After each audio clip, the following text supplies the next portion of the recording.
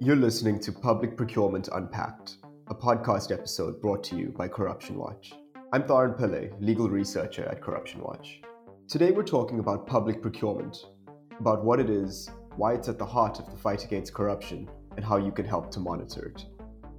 Be sure to listen to this episode in conjunction with our sister podcast, Zondo Commission Unpacked, to get a holistic image of the role public procurement played in the capture of the South African state.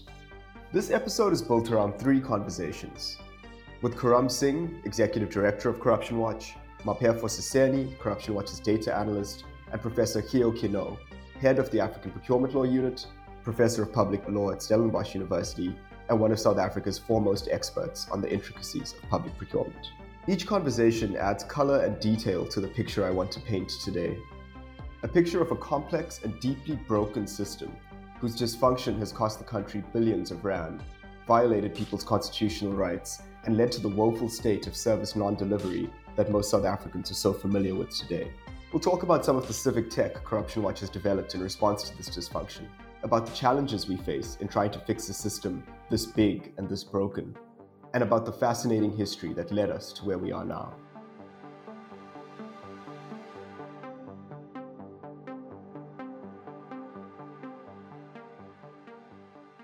Public procurement is a deceptively dull term. When I first heard it, it passed straight through me, leaving no impression. But if you're interested in understanding the systemic political corruption that has come to define South Africa's recent history, understanding procurement is key. Simply, the term public procurement refers to the process by which a government contracts for goods, services, and infrastructure. If a government entity wants to build a road or a power plant, to hire consultants to advise them, as SARS did with the consulting firm Bain, or to do virtually anything along these lines, they need to enter a procurement process. This is because they don't have the capacity to do this stuff themselves. So they put out a bid for tenders, choose the best one, and enter into contracts with either the public or the private sector to get this work done on their behalf. In terms of our constitution, our public procurement system is supposed to operate in a way that is fair, equitable, transparent, competitive, and cost-effective.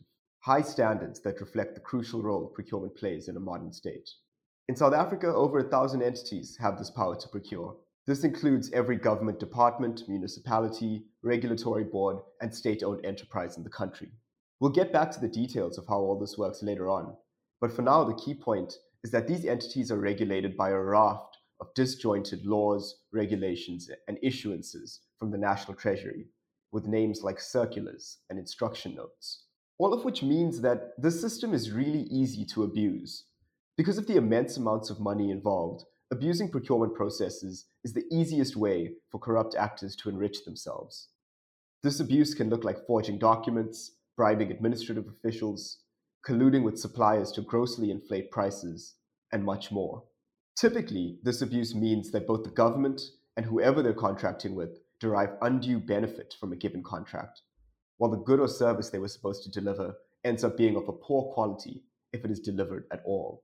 In this way, the public are cheated of the goods and services to which they are constitutionally entitled. There are some reasons for optimism when it comes to procurement reform. There is a new public procurement bill before Parliament that aims to simplify the system. And the many procurement-related findings that appear in the Zondo Commission's report earlier this year have lit fires across many parts of government, creating impetus for change.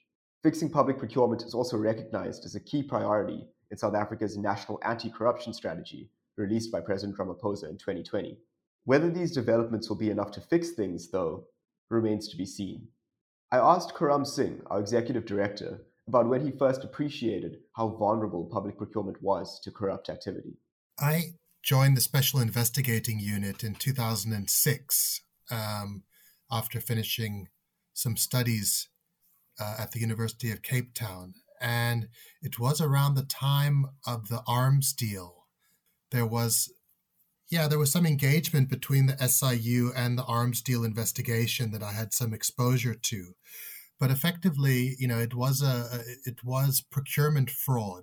And over the period, I think between 2006 and say 2012, when I was at the SIU, it became clear as we looked at different fraud and corruption topologies that procurement was becoming an increasing vulnerability, an area where wide-scale corruption involving large amounts of public money was being squandered and stolen through corrupt deals. Over time, I think that's come into the public domain, and that's been borne out by testimony at the Zondo Commission. But I think it was clear already 15, 20 years ago that particularly corruption in the procurement sector was a real vulnerability for the public sector. In the state capture era, beginning, I guess, from around 2008, 2009, is there any particular scandal that you think is like especially emblematic of this broader trend of procurement corruption that crops up everywhere? Oh, I think you just need to go through the Zondo report, and every single case study that you see involves some kind of procurement manipulation, whether it be at Transnet, at Eskom, at South African Airways, at Bosasa. I mean, it's almost a common thread throughout all of the different case studies that Zondo dealt with, that you see wide scale and different kinds of manipulation of the public procurement system. Really in structured, well thought out corruption schemes where money's siphoned off, ultimately offshored. I mean, the testimony from Paul Holden at the commission was something like 50 billion rand lost as a result of state capture. And a lot of that was as a result of dodgy procurement deals. Given this immense vulnerability, it's crucial that the public keeps track of how the government spends its money. This is a hard, perhaps impossible task, but the development of certain technological tools has allowed civil society to make important strides, as various online platforms that enable procurement monitoring have been developed. One example of this is the Keep the Receipts website, developed by the civic tech organization Open Up during the pandemic. Another is Corruption Watch's own tool, Procurement Watch, which aggregates certain data on deviations and expansions from the National Treasury website and presents it in a format that's easier to search and interpret. These terms are a little technical, so let me explain. A deviation occurs when an entity deviates from its prescribed procurement policy, while an expansion takes place when the value of a contract is expanded after it's been concluded. While there are a lot of legitimate reasons to make use of deviations and expansions, they are an area of high risk when it comes to corruption, as they can be easily exploited. If you'd like to learn more about this tool, see the trend analysis reports we produced using it, and gain access to it yourself, please do visit the Corruption Watch website. For more details on how the tool works and on its limitations, here's Mapefo Siseni, Corruption Watch's data analyst, who has been helping to develop and maintain the tool. My involvement in the Procurement Watch tool is to basically update the Procurement Watch tool through a series of steps, but basically uploading the latest data that has been released on the National Treasury's website onto the tool. Right. So maybe you can talk a bit more about what does that process look like? Like what form is the data in when you find it on the website, and what is the input and what is the output? Right. So without getting, or sounding too technical, after collecting the data from the National Treasury website, which comes in PDF format, I scrape the PDFs and save them into CSV files. I do this for every quarterly data that is uploaded on the website. I furthermore, double check the scraped data, that is the now CSV, to ensure that it is clean and ready to be consolidated. And this is where the next step comes in. Every scraped PDF, which is then saved into a CSV, gets appended or added onto this consolidated Google Sheet, which now contains the latest data in it too, gets uploaded onto the Procurement Watch tool, and that is how the tool gets updated. When we say that we're scraping the data, like what exactly does that mean? There's an app called Tabula that I use to scrape the data. Basically, what it does is the data comes in a form of PDFs. That's how the website releases it, in form of PDFs. And so what I do is I then upload it to this Tabula application, which then rearranges how the data is sitting in the tables. So it rearranges in a way in which it would be easily readable by a CSV file. Basically, the scraping part is rearranging of the data that's in the PDFs into a more readable, user-friendly format. Yeah, so another question I have is what do you think is missing from the current Procurement Watch tool? And more broadly, what kind of data do you think we need to improve its functionality?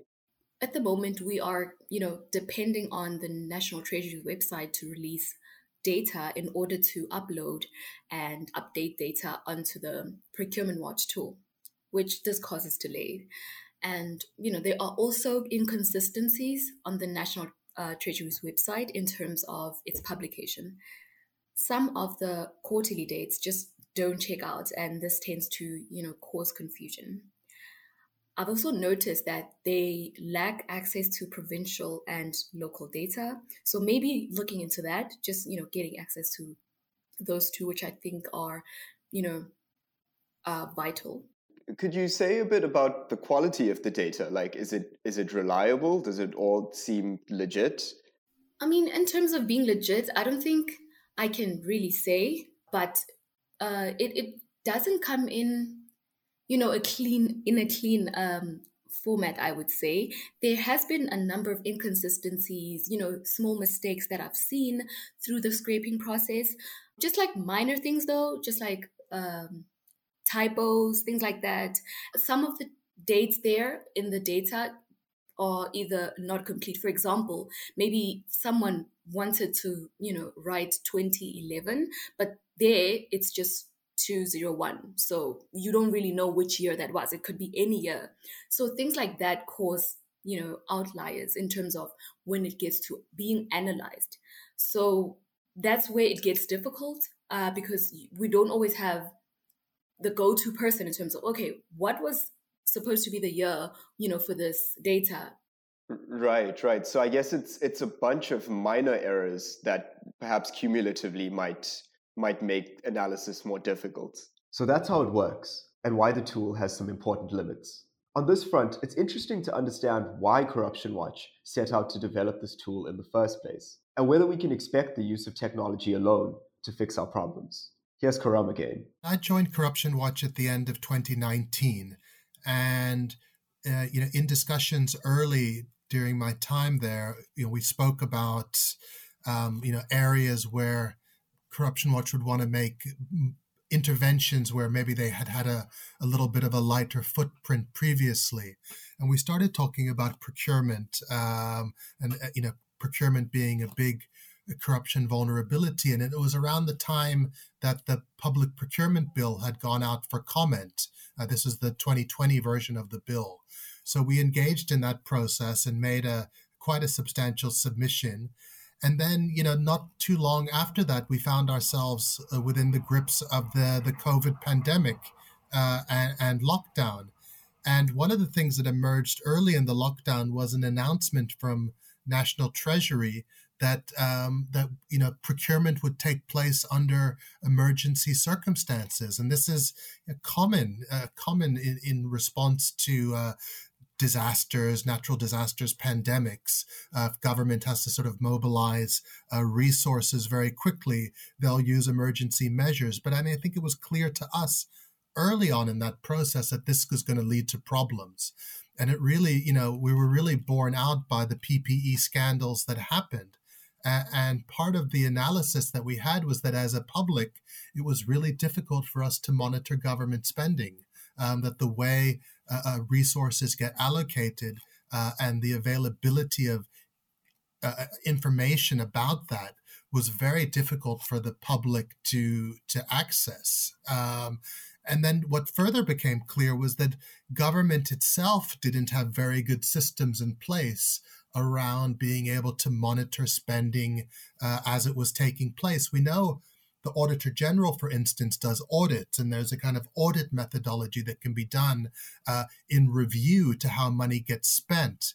But actual real-time spending is not something which is necessarily monitored in a way where there's a methodology approach to looking for potential corruption or red flags for fraudulent transactions.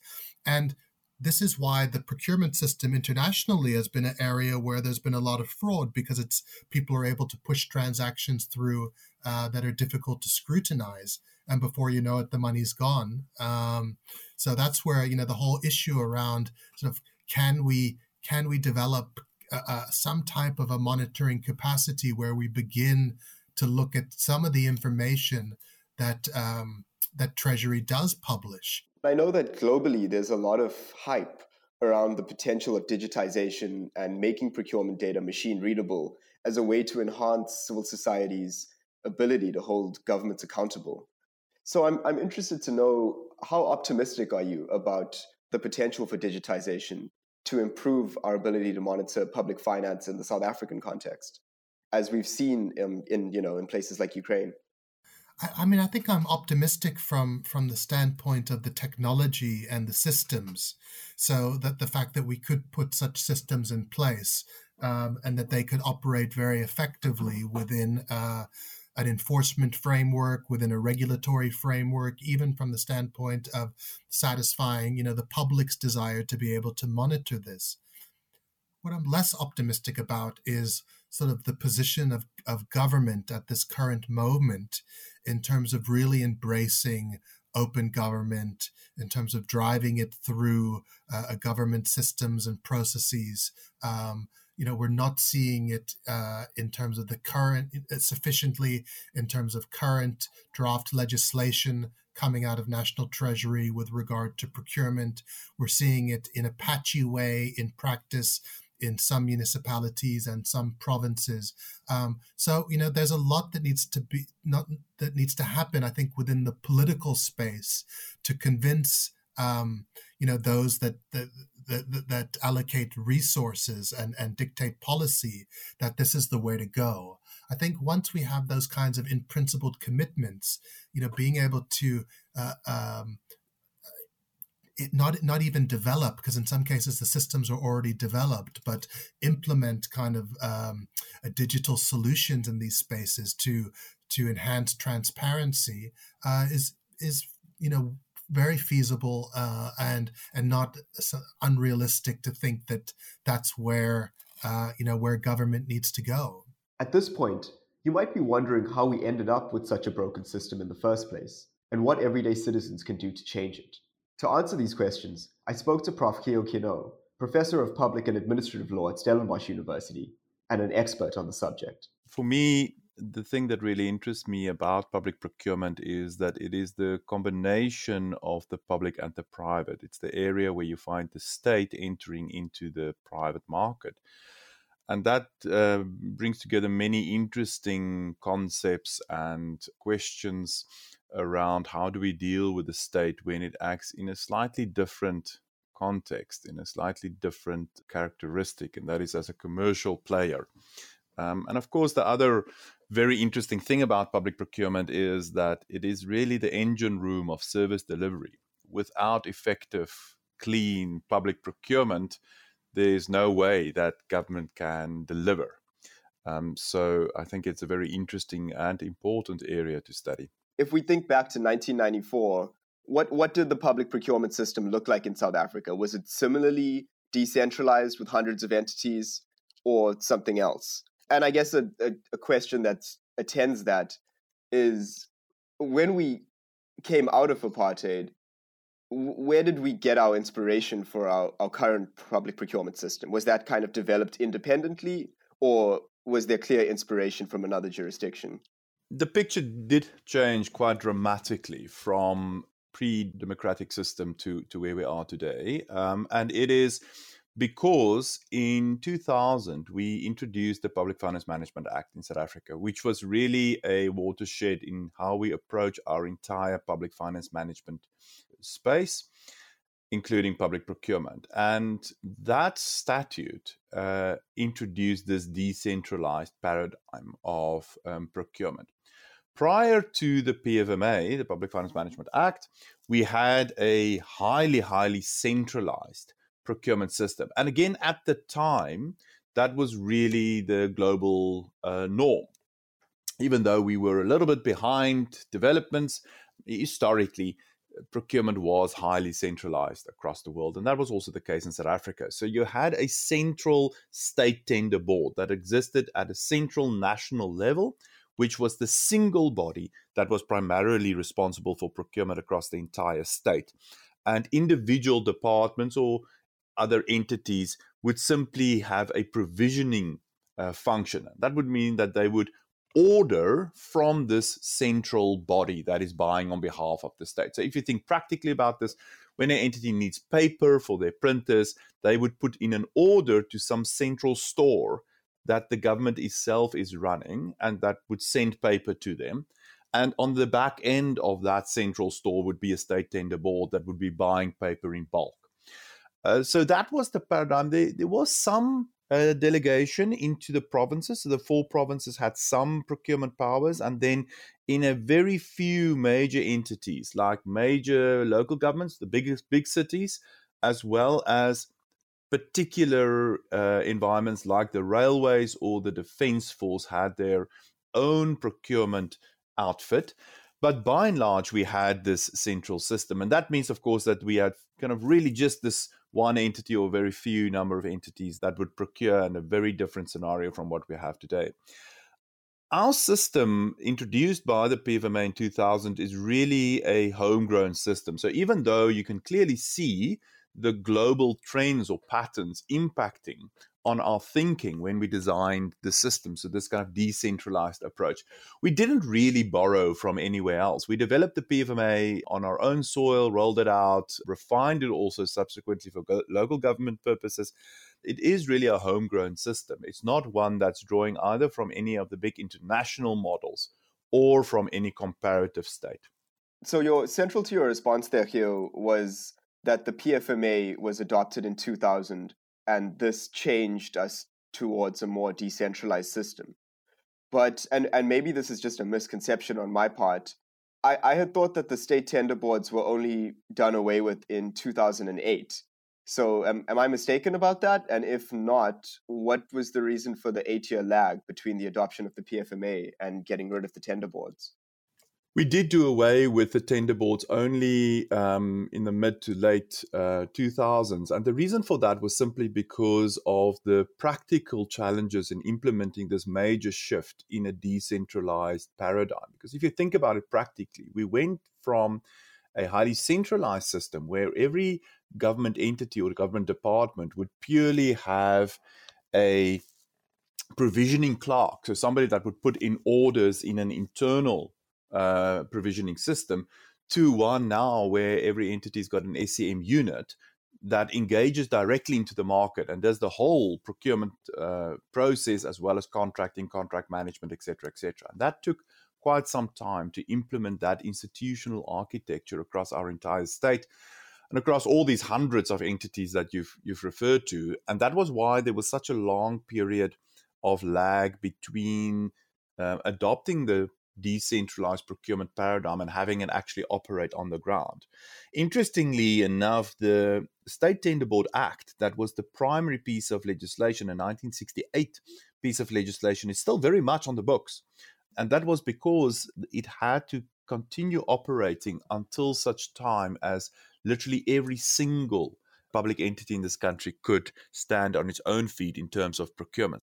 Since we've transitioned from this very centralized system to the decentralized one we now have, and since we know that public procurement as it currently stands is really fragmented, really complicated, and the National Treasury often doesn't seem to have a firm grasp on what's happening at all of these small entities, how effective do you think that transition towards this decentralized system was? Do you think that the implementation was particularly successful?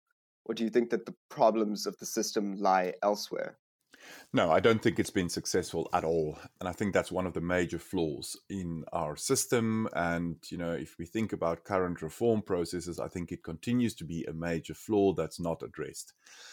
I think the decentralization in South Africa was not successful for a number of reasons. But the two that I would highlight are, firstly, a utter lack of building the necessary capacity across our state.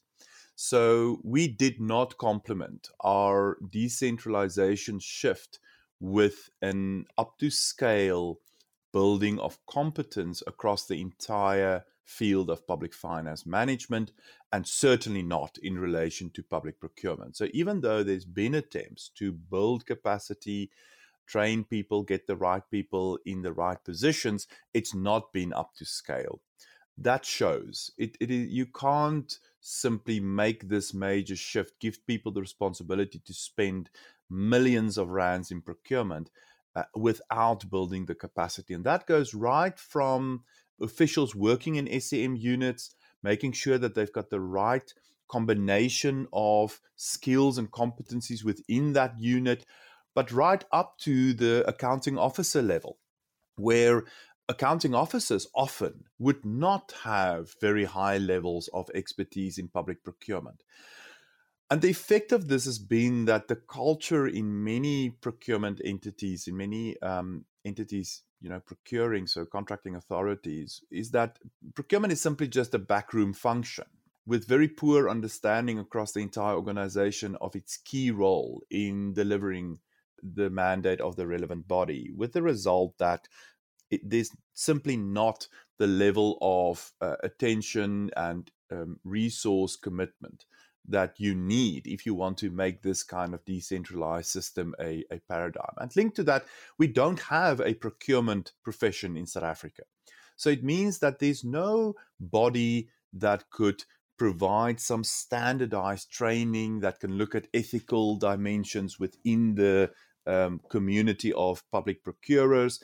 There's nowhere you can go to get some kind of professional accreditation in South Africa that could serve as a benchmark when we appoint people, et cetera, et cetera. And that's a major flaw. So I think that's one of the big reasons why this thing has just utterly failed. And then I think the second reason why this has not worked is that we don't have the systems to support this kind of function. So when you shift from a highly centralized to a highly decentralized system, you need to have very robust systems in place to keep this decentralized landscape coherent, right? So when you say, okay, let's now procure at entity level, you can't then say, oh, well, now we're not interested in what's happening at the decentralized level, right? From a regulatory point of view, you are actually now more inclined to want to see what's happening at a transactional level. And it's harder to do because it's decentralized. So you need better and more robust systems to be able to do that. And we've simply not done that. Our legacy systems, in terms of which our public finance continues to run, is hopelessly out of date. It just cannot serve the kind of purposes that we need it to serve, which is to have transaction level sight of what's happening across the entire system from one single viewpoint. And we don't have that. We simply don't have that. More problematic, we don't even have the regulatory framework or architecture that would enable us to have such a system. So, for example, there's no regulatory provision that would allow National Treasury to simply force all local governments to adopt a single procurement electronic platform. So the Central Supply Database, that is an example of such a system that deals just with registration of bidders to the state, only really exists in a mandatory form for national and provincial government and not for local governments. So we have local governments in this country having their own supplier databases simply because the law does not allow National Treasury to force local governments to use the single central supplier database. And in the absence of these kind of central systems that give you a cradle-to-grave electronic tool to deal with procurement, there's just no way that you can keep coherence in the system, that you can have good transparency, that you can ensure integrity, that you can have early warning signs so that a central body can intervene, whether that's a national treasury or provincial treasury, doesn't really matter. You just don't know until the wheels really come off and there's no service delivery and the people are out in the streets. Then you discover something is wrong. Then you send in a team on the ground to go and look at what's happened. And then you find out that there's just been no proper procurement for the last 5 years. And I think that's another major reason why this has not worked in South Africa. it seems clear that one reason we have dysfunction in the public procurement system is because there is this persistent incentive to steal, because you aren't being adequately monitored and it's fairly easy to do. I wanted to ask about the other factors that contribute to this dysfunction, but I think you've given a lot of the answer there when you've spoken about those various nested systems and how we don't have the architecture or the capacity. Given that, though, is there anything we're missing when we think about, on the one hand, these structural forces that inhibit the functioning of the system, and then on the other hand, just like good, honest people within these systems that really do just want to deliver services? Yes, absolutely, and I think it's a good starting point when one talks about dysfunction or failures of procurement is just to recognize that it's not all corruption, that there's many very honest, good intentioned public servants wanting to do the right thing, and that there are other factors that inhibit them from doing that. And you're right. I mean, some of the things that we've spoken about already, capacity, systems, those are key problems, challenges in our system, which even the most honest and the most committed public servant will find as major challenges to get through our procurement and just to get it right. But I think, at a very general level, I would say one of the biggest problems in our procurement system is that it is just way too complex, and the law's got a lot of fault in that, because we've had this administrative paradigm in our approach to procurement where wherever there's a problem, wherever there's a challenge, something's not working as it should, we just throw more rules at it. So we create additional rules, more and more and more, ever more detailed, ever more strict. So our sense seems to be that whenever there's a problem, let's take away discretion from officials because we don't trust officials, and we just create more strict rules. And if they just follow those rules without making any real decisions on the ground, then everything will be okay. And of course, we know that that's simply not true. At a factual level, it's not worked, right? One only has to read 1 or 2 pages of the Zondo Commission's report to realize that this has not worked. And the reason for that simply is because such an administrative system where you just throw rules at people cannot resolve the problems. In fact, it adds to the problem because it makes it more complex, more difficult for people to get through the system. And in fact, it gives more places to hide for those that actually want to game the system.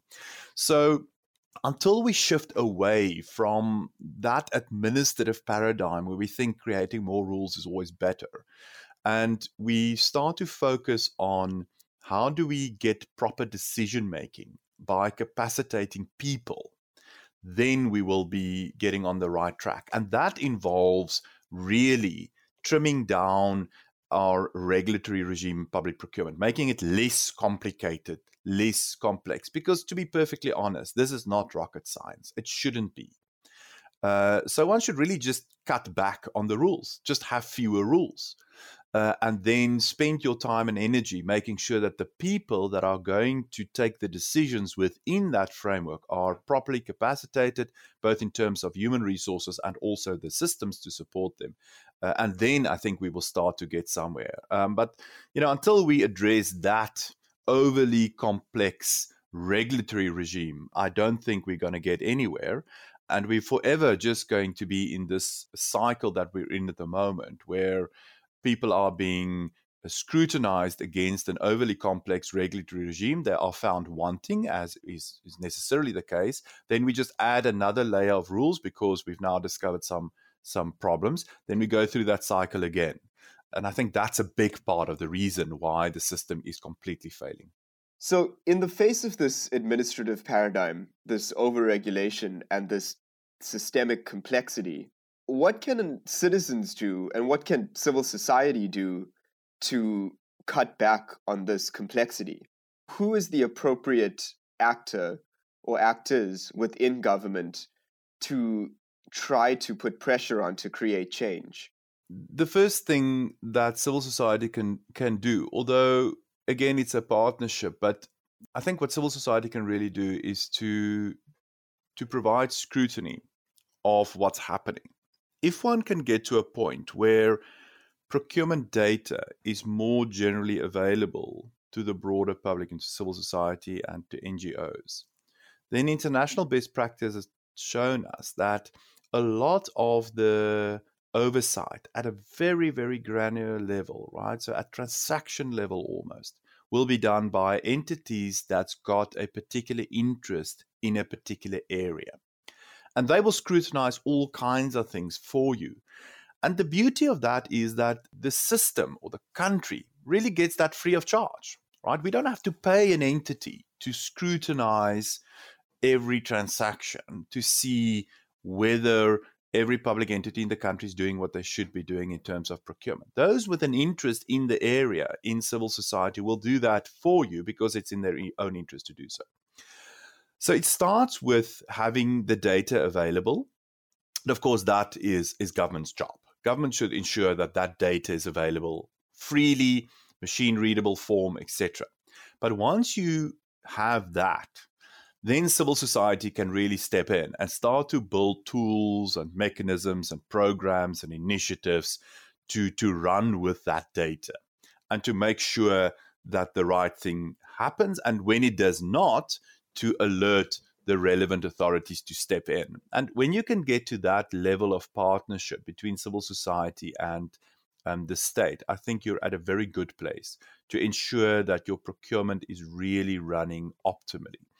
So I think that's a first very important area. The other one, of course, in the immediate term is civil society's participation in reforming our system. So in South Africa, before we can really start to talk about, how long-term are we going to do it better, we need to reform first. That process is unfolding at the moment, and I very much expect it to unfold over the next year or two or three. And in that process, I think it is critical for civil society to come to the table and really be very vocal, be very active in firstly understanding the complexity of procurement, because it isn't an easy area to understand. But I think this is the time to invest time and energy in understanding it from a civil society perspective, and then really entering the space to participate in the conversation, to bring options to the table, to push for certain things to be included in certain ways. I think that in the immediate term is of critical importance. Yeah, that's interesting. So if if you're someone like living in a community where you know that the municipal government is just not delivering, is the most useful activist step you can take then maybe in the form of demanding this data, demanding this procurement information from like your local councillors? Yes, absolutely, without a doubt. So I think you're absolutely correct. What we need to do is connect, as you say, that outrage, that going into the street and protesting with some technical knowledge, ability, facilitation within those communities, so that you can have the right questions asked of the right people and an insistence that there be an answer and interrogating those answers. So there's no reason within our system, if you focus just on local government as an example, there's no reason why we cannot have local communities insisting that their ward councillors come and explain to them the municipality's budget and how that budget was allocated, and then how the spending occurred against that allocation in relation to that very ward. And in a practical sense, not in a high, spreadsheets, etc. sense. This amount of money has been allocated to fix the roads in this ward. Here we are. These are the roads we fixed. In a real town hall kind of way, there's no reason why that cannot happen. It takes just a little bit of facilitation to get communities to this level where somebody in the community understands the realities, understands the questions to ask. Of course, that also presupposes that the councillors themselves understand this and are able to provide those answers. But I think that should be a given. I don't think we should have councillors sitting in local councils with no clue about how the budget works or what procurement should be. So that's another important element. We should educate all councillors. It should be a prerequisite.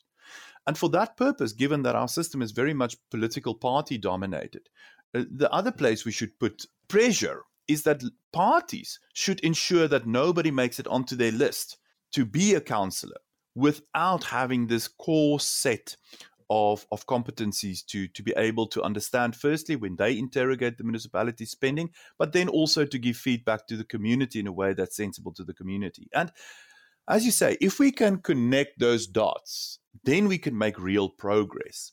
And then again, civil society organizations like Corruption Watch, for example, can then build on that kind of initiative to then enable communities to say, for example, here's an online platform. Insert everything you're getting in your engagement into this platform. And we can start to aggregate the data. We can get a sense of what's happening across the country. And that kind of thing, I think, is very powerful. And it doesn't have to be, a very difficult or high-level thing. If you think about very common practices that we've had in the past, where if, let's say, there's a new clinic that's going to be built in a particular village, then you should just have a board put up on that site the moment that this project starts to say, this is what the project's going to aim to do. This is the timeline. Here are the people that's involved, the officials, this person, this person, this person. This is the amount of money. This is the contractor. And the community walking past that site every day can have a look at whether something is happening. And when for 6 months there's been nobody on that site, they can start asking questions. They can call the person on that board and say, but hang on, where's our clinic? Why are we not seeing anyone digging foundations? That very simple, kind of low-tech solution can be a powerful way of enabling citizens to really take ownership of what is effectively their money. It's their money and their services. And I think if we can get to that point, then we will make real progress in shifting our needle. As we move towards closing, I want to think about what the future of monitoring public procurement might look like. And I want to think about, and I think we've outlined this a lot already, what civil society's role in that should be. I mean, I think you've said already that it needs to be a partnership between government and its citizens so that we can effectively push for transparency and have oversight on how the government is spending the money to which people are entitled. But yeah, I'd be interested to hear your thoughts on, maybe in the best case, what the public procurement system might look like in 5 years' time, in 10 years' time, if things go as we'd want them to. And I'd be interested to hear as well, when you answer that, if you can draw on any interesting or inspiring examples from other jurisdictions that we might seek guidance from. My wish list for our procurement system is quite long, but let me just highlight, I think, some of the critical things that I think we need to get right. Firstly, we need to simplify. So I think what we need to do is kind of a clean slate, very simple system with a few core principles being made very clear in a practical sense, and then starting to implement that across the system in a coherent and consistent way. So moving away from all these various different little nooks and crannies in our system and kind of band-aids to deal with this issue and then with that issue, do away with all of it and start fresh with a very simple system. And that means just a few key core basic procurement methods, right? So you've got bidding, you've got quotations, a few of those that are appropriate for our context. So what can we run with in this country? And again, reflecting on our earlier point about where the money is being spent. It's spent in local government and it's spent in state-owned companies. Now, those are very different contexts. State-owned companies, you can probably go for fairly sophisticated procurement methods where they spend large amounts of money on, let's say, big infrastructure. Local government, much smaller spending, and the context there is not sophisticated at all. So for those two, you need different types of procedures, but it's not rocket science to design them. So I think that's the first thing. Start with a simplified system. Then, once you have that system, I would like that system to have as much transparency as is humanly possible. And I am a kind of an extreme transparency advocate. So I say just put everything open online for everyone to see. This is public money. I cannot see any reason why anything should be hidden in a public procurement system. I think it must just be a given that if you contract with the state, that everything is going to be open, transparent, everyone can look at it. And I think everything needs to happen in that sense, right from the demand management side. With other words, when a public entity decides on what it needs in the next cycle, then quantifying it, transferring that into a specification, right through the whole adjudication process, contract implementation, payment. All of that should just be transparent, and everyone should be able to have access to that. At the top end, one would want that data to be machine readable in terms of the open contracting standards, so that civil society organizations can also start to build tools that can help us to do the kind of scrutiny. So I think for me, those are really first very important aspects, and then build into that whole system must be competency level. So a structured way of thinking about our human resources. Firstly, just having some system, some idea, a benchmark, etc., and then rolling it out. Once we know what we want and we've got a structure, a framework to understand what those are, then actually putting the mechanisms in place to ensure that it is available. And again, I think we will have to accept that our post-PFMA shift has not been successful. There was a long transition period. It wasn't successful. So we're probably going to have another major transition period. In that period, I think one would have to have differentiated approaches where some entities will have very little discretion because they simply can't be trusted. They don't have the capacity or the will or whatever. And they will have to be kind of held by the hand. Others will be able to run very quickly because they're already fairly sophisticated. And we will have to build into the system some kind of maturity model so that we can judge an entity and say, okay, you're okay, you can run now. Look at another entity, say, no, you're just not there yet, so we are really going to keep you very close and we're going to monitor you. That's okay. That's a transition period. And then I would hope that in a 10-year period, we can get to a stage where we've now got that minimum level of maturity across the entire system to allow every entity to run this fairly simple system effectively. And then I think, from that point forward, consciously building these partnerships with local communities, with suppliers, I think must be the name of the game. Working in this kind of networked way is, I think, essential. So we should build the system right from the start to understand this role as a networked one. And I think that could be quite successful. All of this must be complemented by very robust ICTs to enable us to achieve this. We are in the 21st century, so there's no reason why we should be doing any of this in a manual way anymore, even given the fact that we still have many areas in this country where access to online resources, to the internet, still very low. That's no excuse, because there are many systems that we can look to that's been able to make this transition very successfully, and that's not in any different scenario like ours. So if we look at our own continent, Kenya, Rwanda are great examples of where they've made really good strides in shifting to an electronic procurement paradigm, and on the back of that, getting a lot of transparency in place, not just to curb abuse, but also just to be smarter about their procurement. So they're able to do business intelligence applications to do more strategic procurement planning with that kind of data available. So those, I think, are directly comparable systems that we can look to. But I think the gold standard in that sense that we should look to, and it's quite sad given what's happening in the world at the moment, but nevertheless it remains a very important case study, is the Ukraine. The Ukraine has been able to build an online procurement system that's probably one of the best in the world. And the Ukraine is not a majorly rich country with a long history of procurement and a very mature administration. It's also very much a developing nation, at least prior to the war. What they've been able to do in the way that they've implemented an electronic system, I think, is the case study to look at. So I would advocate looking very closely at what's happened there in terms of their procurement system, and simply just copying as much of that as possible.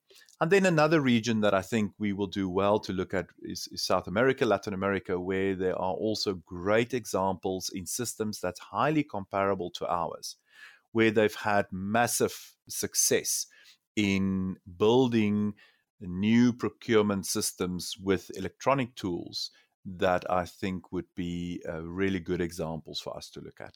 As we noted before, our Constitution in Section 217 envisions a system of public procurement that is fair, equitable, transparent, competitive, and cost-effective.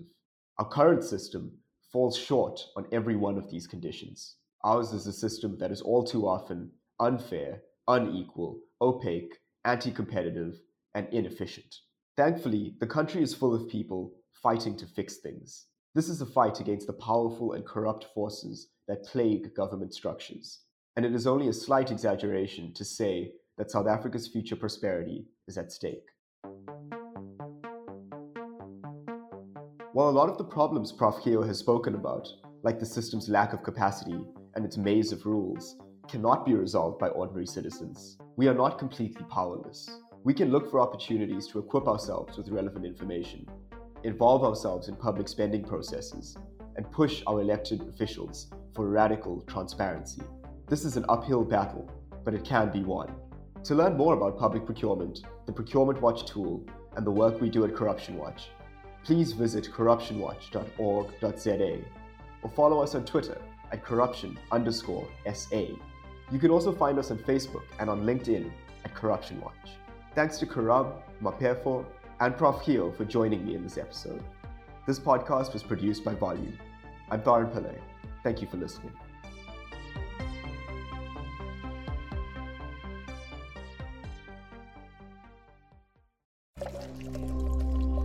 Volume.